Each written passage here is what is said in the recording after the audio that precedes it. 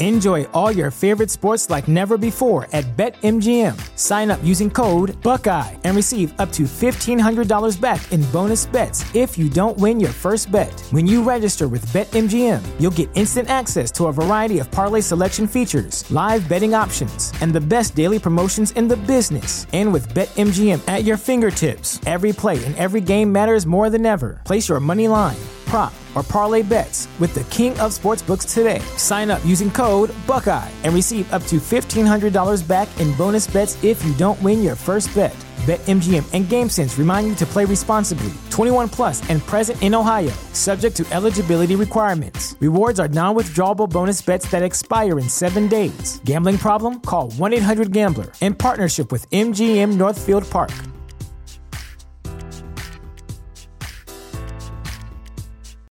When you need mealtime inspiration, it's worth shopping Kroger, where you'll find over 30,000 mouth-watering choices that excite your inner foodie. And no matter what tasty choice you make, you'll enjoy our everyday low prices, plus extra ways to save, like digital coupons worth over $600 each week. You can also save up to $1 off per gallon at the pump with fuel points. More savings and more inspiring flavors make shopping Kroger worth it every time. Kroger, fresh for everyone. Fuel restrictions apply.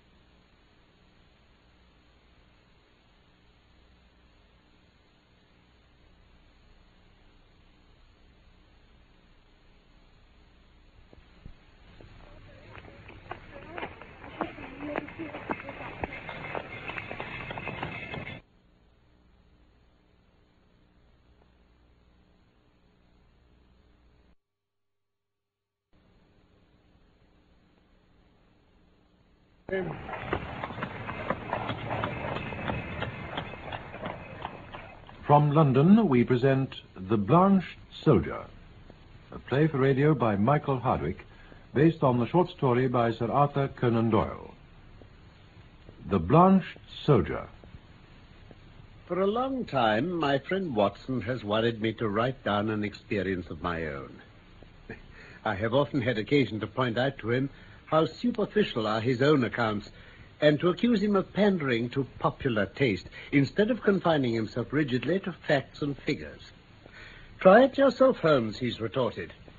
And, yes, I'm compelled to admit, I do begin to realize that the matter must be presented in an interesting way. I find from my notebook that it was just at that time, January 1903, soon after the conclusion of the Boer War, that I had a visit from a certain Mr. James M. Dodd. It is my habit to sit with my back to the window and to place my visitors in the opposite chair where the light falls full upon them. Mr. James M. Dodd seemed somewhat at a loss how to begin the interview, so I gave him some of my conclusions. From South Africa, sir, I perceive. Oh, why, yes, sir. Imperial Yeomanry, I fancy. Exactly. The Middlesex, no doubt. Mr. Holmes, you are a wizard.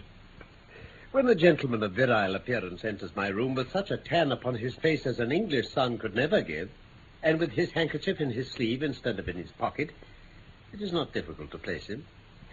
You wear a short beard, which shows that you are not a regular. You have the cut of a riding man. As to Middlesex, well, your card has already shown me that you are a stockbroker from Throgmorton Street. What other regiment could you have joined? You see everything. I see no more than you, but I have trained myself to notice what I see. However, Mr. Dodd, it was not to discuss the science of observation that you called upon me this morning. What has been happening at Tuxbury Old Park? Mr. Holmes, How? My dear sir, there is no mystery. Your letter came with that heading. As you fixed this appointment in very pressing terms, it was clear that something sudden and important had occurred during your visit there. Yes, indeed. But a good deal has happened since that letter was written. If Colonel Emsworth hadn't kicked me out, I... Kicked you out? Perhaps, Mr. Dodd, you'll explain what you're talking about. Well, I got into the way of supposing that you knew everything without being told. But I will give you the facts, and I hope you will be able to tell me what they mean. Then pray proceed. Colonel Emsworth was the Crimean VC, you know. Oh, yes, yes. Well, when I joined up in 1901, young Godfrey, his only son, joined the same squadron. Well, we formed the kind of friendship you can only make when you both live the same life and share the same joys and sorrows. We took the rough and the smooth together through a year of fighting. Then, outside Pretoria, he was wounded in the shoulder.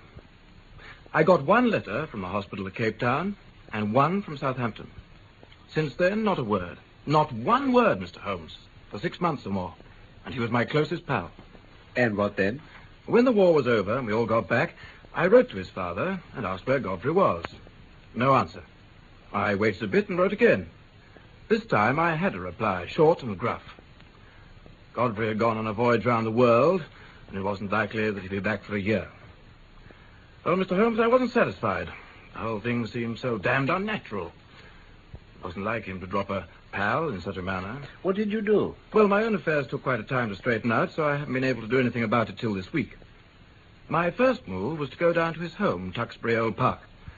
I had to walk 5 miles from the station, and it was nearly dark when I got there. But at any rate, when I told the old butler my business, he went away and then came back and showed me straight into Colonel Emsworth's study.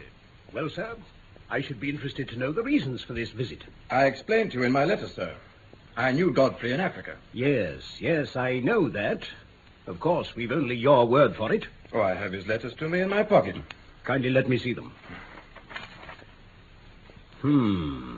We were the closest of friends, sir. Is it not natural that I should wonder at his sudden silence and wish to know what has become of him? I have some recollection, sir, that I had already explained that in replying to your letters. He's gone upon a voyage round the world. His health was in a poor way after his African experiences, and I was of the opinion that complete rest and change were needed. Kindly pass that explanation on to any other friends who may be interested in the matter. Certainly. But perhaps you would have the goodness to let me have the name of the steamer and the shipping line. I have no doubt I shall be able to get a letter through to him. Many people, Mr. Dodd, would take offense at your infernal pertinacity. They would consider this insistence to have reached the point of damned impudence. And you must put it down to my real love for your son. Mr. Dodd, I have already made every allowance upon that score. I must ask you, however, to drop these inquiries. But why, sir? Every family has its own inner knowledge and its own motives. They can't always be made clear to outsiders, however well-intentioned. I would ask you to let the present and the future alone. And now, sir, you have come a long way, and you are welcome to stay the night here. My butler, Ralph, will see to your needs. We dine at 8 o'clock.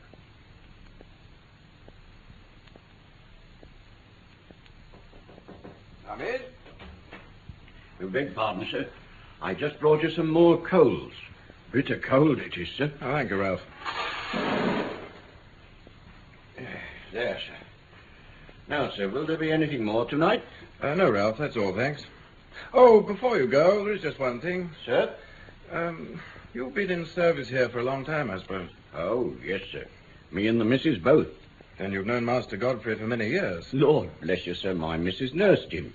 You could say, in a manner of speaking, I'm his foster father. Really? Well, I can tell you, you'd both been very proud to see him in South Africa. He bore himself well, sir, I understand. No braver man in the regiment. He pulled me out once from under the Boer's rifles. Or maybe I shouldn't be here now. Yes, sir, yes, that's Master Godfrey. Courage, sir? Why, there's not a tree in this park he hasn't climbed. Nothing would stop him. Yeah, he was a fine boy, all right. And he was a fine man, sir. Was? You say he was? Look here. What is all this mystery about? What has become of Godfrey Emsworth? I don't know what you mean, sir. Ask the master about Master Godfrey. It's not for me to interfere. Let go of me, please, sir. Now, listen to me, Ralph. You're going to answer one question before you leave this room if I have to hold you all night. Is Godfrey Emsworth dead? I wish he was, sir. I wish to God he was. Well, after that, there seemed to be only one interpretation, Mr. Holmes. My poor friend had evidently become involved in something criminal, or at the least something disreputable, that had touched the family honor. His stern old father had sent me away for fear of some scandal coming to light. Well, that was what I thought just then. Your problem presents some very unusual features, Mr. Dodd. Pray continue. Well, after the butler had gone, I must have stood there pondering all this for some time. Then something made me look up. And there was Godfrey Emsworth. In the room? No, he was outside the window. It was a ground floor room. I'd left the curtains open, and there he was, looking at me through the glass. He was deadly pale. I've never seen a man so white. I reckon ghosts may look like that. But his eyes met mine, and they were the eyes of a living man. Did he give any sign? When he saw me looking at him, he sprang back into the darkness. Mr. Holmes, there was something shocking about that man. It wasn't just that ghastly face. It was something slinking and furtive, something guilty. It left a feeling of horror in my mind. I assume, however, that when a man has been soldiering a year or two with Brother Boer as his playmate, he keeps his nerve and acts quickly. Exactly. Godfrey had hardly vanished before I was out of that window. I ran down the garden path in the way I thought he might have gone. It seemed to me that something was moving ahead of me. I called his name, but it was no use. When I got to the end of the path, there were several others branching in different directions to some outhouses. But as I stood there hesitating, I distinctly heard the sound of a closing door. It wasn't behind me in the house. It was somewhere ahead in the darkness. I knew then, Mr. Holmes, that what I'd seen was no vision. Well then, Mr. Dodd, what else did you do? There's nothing more I could do. I spent an uneasy night trying to find some theory to cover the fact. The next day I found the Colonel rather more conciliatory. His wife remarked that there were some places of interest in the neighborhood, and I saw an opening to ask whether I might stay there one more night. Somewhat grudgingly, he agreed. Which gave you a clear day in which to make your observations. Yes. I felt I must explore the garden and see what I could find. There were several small outhouses, but at the end of the garden there was a detached building of some size. It was heavily curtained. I wondered if this could have been the place the sound of that shutting door had come from. I approached in a careless fashion, strolling aimlessly, and as I did so, a small, bearded man in a black coat and a bowler hat came out of the door. He locked it after him. Then he looked at me with some surprise. Good day, sir. Good day. Are you a visitor here? Yes, I am. My name is Dodd, James M. Dodd. I see. I'm an old army chum of Mr. Godfrey Emsworth's. I came hoping to see him. What a pity that he should be away on his travels. He would have been pleased to see you, no doubt, Mr. Dodd. His travels? Exactly. Well, good day to you, sir. No doubt you will resume your visit at some more propitious time. Good day, sir. He passed on. But when I turned, I observed that he was standing watching me, half concealed by some laurels at the far end of the garden. So I strolled back to the house and waited for night. As soon as everyone had retired and everything was dark and quiet, I slipped out of my window and made my way as silently as possible to the mysterious lodge. The curtains were still drawn, but now there were shutters up as well. Even so, there was some light coming through at one place. I found I could see inside the room. I saw the little man I'd seen that morning. He was smoking a pipe and reading a paper. I tried to see more of the room, but just then... So you've become a spy, have you? Emsworth. Kindly follow me back to the house, sir. There is a train to London at 8:30 in the morning. Sir, if I may only... The matter will not bear discussion. You've made a most damnable intrusion into the privacy of our family. You were here as a guest, and you've become a spy. I've nothing more to say, sir, save that I have no wish ever to see you again. Very well, Colonel Emsworth. Only I've seen your son, and I'm convinced that for some reason of your own you are concealing him from the world. I've no idea what your motives are in cutting him off in this fashion, but I'm sure he's no longer a free agent. And I warn you, Colonel, that until I'm assured of the safety of the well-being of my friend, I shall never desist in my efforts to get to the bottom of this mystery.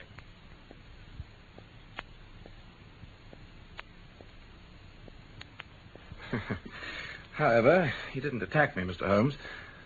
But there was nothing for it but to take the appointed train, after writing first to ask you to see me. Mr. Dodd, the servants. Now, how many were there in the house? Well, to the best of my belief, there were only the old butler and his wife. The family seemed to live in the simplest fashion. There was no servant, then, in the detached house? None. Unless the little man with the beard acted as such. He seemed to be quite a superior person. You mentioned seeing him sitting by the fire reading a paper. What paper was it? Well, can that matter? It could be most essential. I really took no notice.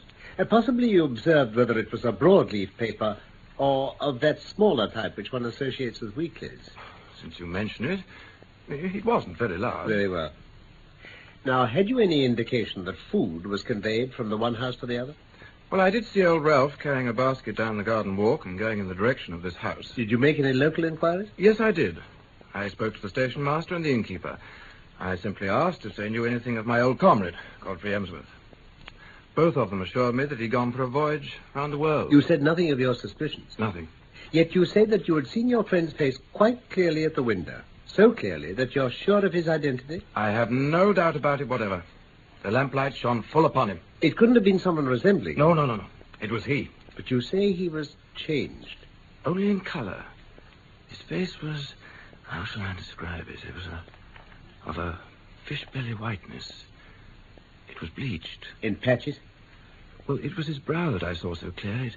It was pressed against the window. Very well, Mr. Dodd. The matter should certainly be inquired into. I will go back with you to Tuxbury Old Park. Today? Oh, as it happens, I'm clearing up another matter at the moment. Let us say the beginning of next week.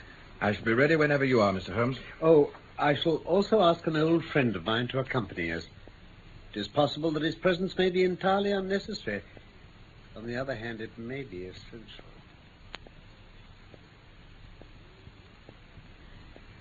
The narratives of my friend Watson have shown, no doubt, that I do not waste words or disclose my thoughts while a case is under consideration.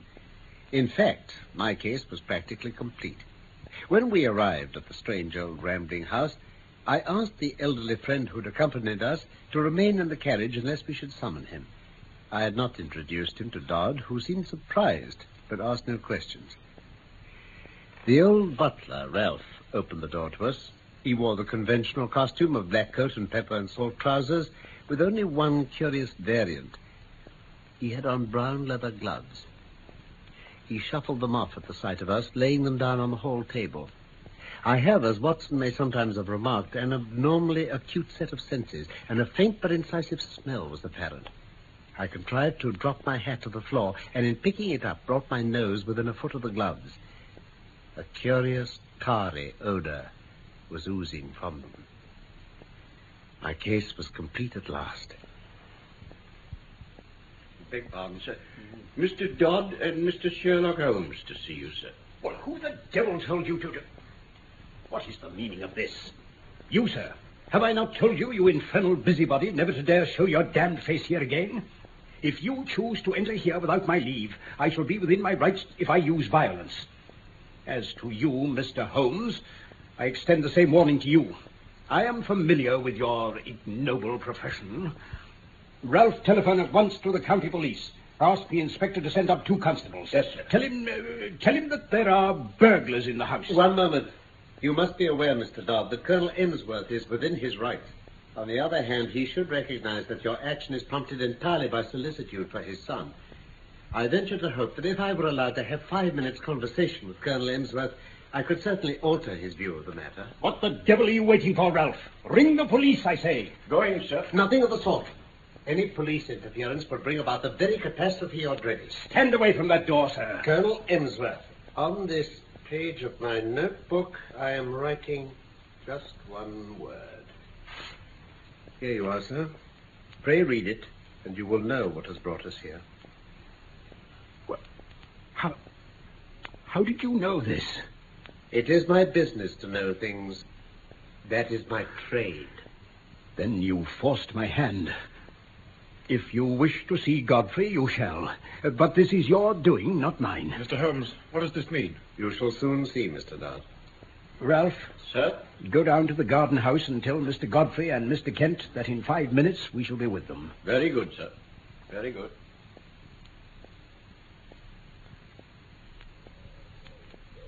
But this is very sudden, Colonel Emsworth. This will disarrange all our plans. I can't help it, Kent. Our hands have been forced. Can Mr. Godfrey see us now? Yes, he's waiting inside. Follow me, gentlemen. Godfrey, old man. Don't touch me, Jimmy. Don't come near. Yes, you may well stare. I don't quite look smart enough for B Squadron now, do I? What's happened? Those white patches on your skin. That's why I don't court visitors. But you seem to have me at a disadvantage. Why, I came down to see if all was well with you. That night you looked into my window. Old Ralph told me you were there. I couldn't resist taking a peep. After you ran away, I couldn't let the matter rest. I asked Mr. Sherlock Holmes here to help. Oh, Mr. Sherlock Holmes, eh? Well, Mr. Holmes, you may as well hear my story, too. If you please, Mr. Emsworth. It won't take long to tell. You remember, Jimmy, that morning fight outside Pretoria on the Eastern Railway line? You heard I was hit. Yes, I heard about it, but I never got particulars. 3 of us got separated from the rest. Baldy Simpson, Henderson, and I. The other 2 were killed. I got a bullet through my shoulder. I stuck on my horse, though, and he galloped several miles with me before I must have rolled off in a faint.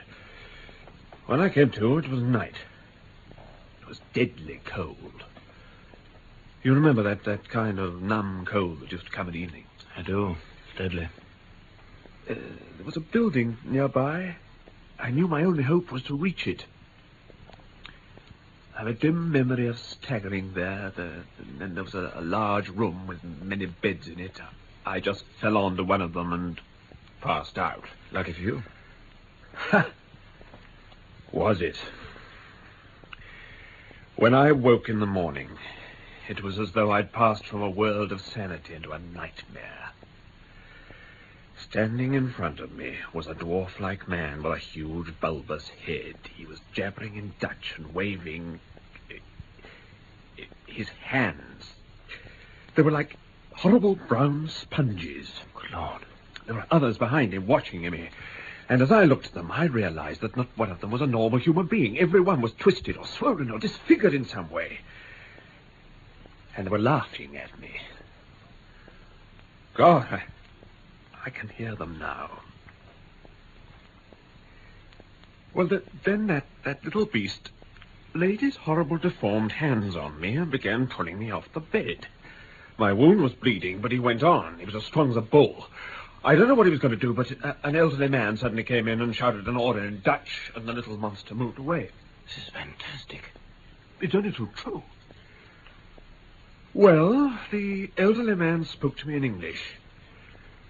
I'm a doctor, he said. That shoulder of yours wants fixing out quickly, but, man alive, do you know where you are? A hospital? I said. Yes, he said. The leper hospital. You're lying in a leper's bed. My God. Now you have the truth, Mr. Dodd. Thanks to the British advance, I was in the General Hospital at Pretoria within a week.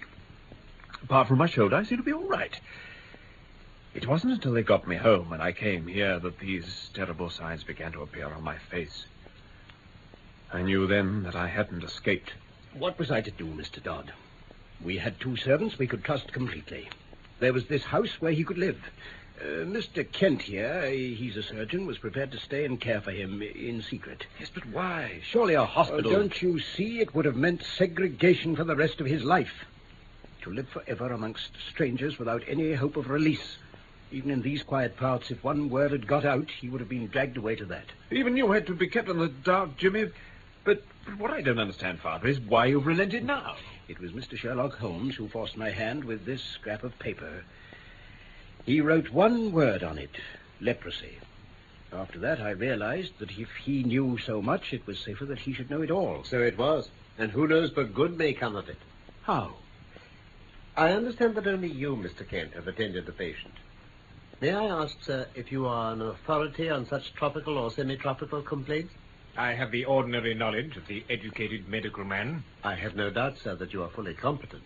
But I'm sure you will agree that in such a case, a second opinion is valuable. It would have meant pressure being put on us to segregate him. I foresaw this situation, and I brought with us a friend whose discretion may be absolutely trusted. I was able once to do him a professional service, and he is ready to advise as a friend rather than as a specialist. His name is Sir James Saunders. Sir James? He is at present in the carriage outside the door. Then I should be proud, Mr. Holmes. Good. I will ask him to step this way. And meanwhile, Colonel Emsworth, we may perhaps assemble in your study.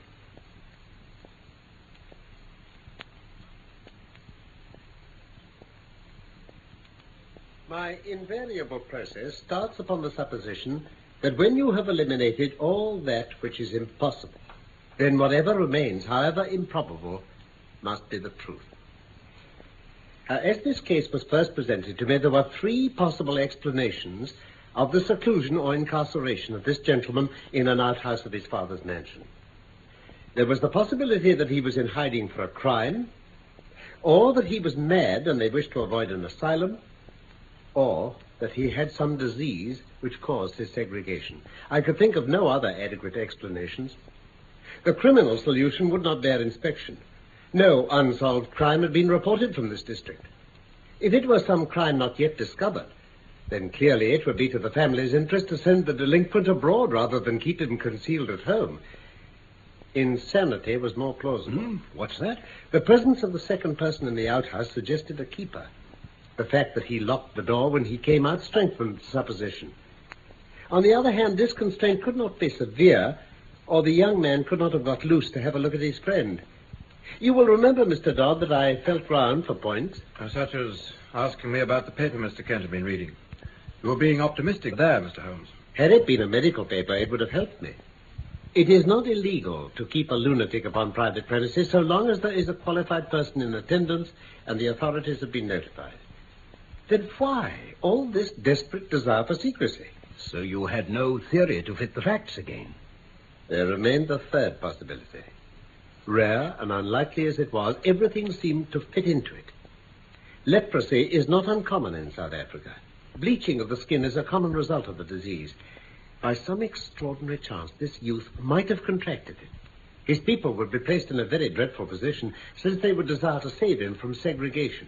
Great secrecy would be needed, but he could be allowed some freedom after dark. A devoted medical man, if sufficiently paid, would easily be found to take care of it. You thought this case was the strongest of the three, in fact. So strong that I determined to act as if it were actually proved. When I arrived here, I noticed that the gloves worn by Ralph, who carried the meals, were strongly impregnated with disinfectant. My last doubts were removed. A single word showed you, sir, that your secret was discovered. Yes, I see it now. But tell me, sir, why did you write it down instead of saying it? That was to prove to you that my discretion was to be trusted. I thought as much. Here is Sir James. Well, sir, let us know the worst. It is often my lot to bring ill tidings and seldom good. This occasion is the more welcome, Colonel Emsworth. It is not leprosy. Not? What is it then, Sir James? A well-marked case of pseudo-leprosy, ichthyosis. It's a scale-like affection of the skin, unsightly, obstinate, but possibly curable, and certainly non-infective. Then heaven be thanked. But surely if he got it from contact with those leper fellows... No, not from them. A coincidence. Remarkable, but a coincidence. Coincidence, my dear Sir James?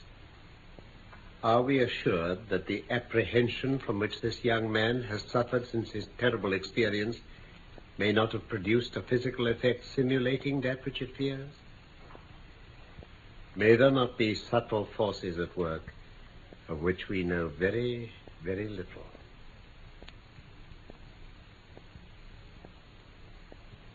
That was The Blanched Soldier by Michael Hardwick, based on the short story by Sir Arthur Conan Doyle. Sherlock Holmes was played by Carlton Hobbs, and production for the BBC was by Frederick Bradnam.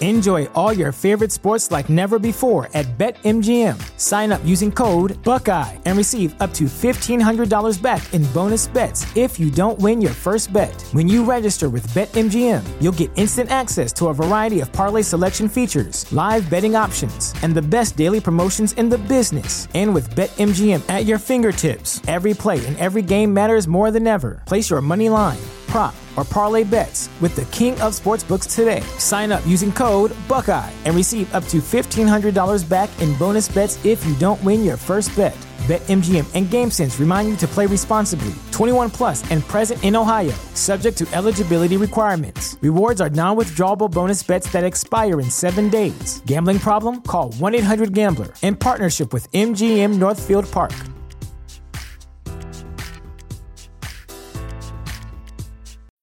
When you need mealtime inspiration, it's worth shopping Kroger, where you'll find over 30,000 mouth-watering choices that excite your inner foodie. And no matter what tasty choice you make, you'll enjoy our everyday low prices, plus extra ways to save, like digital coupons worth over $600 each week. You can also save up to $1 off per gallon at the pump with fuel points. More savings and more inspiring flavors make shopping Kroger worth it every time. Kroger, fresh for everyone. Fuel restrictions apply.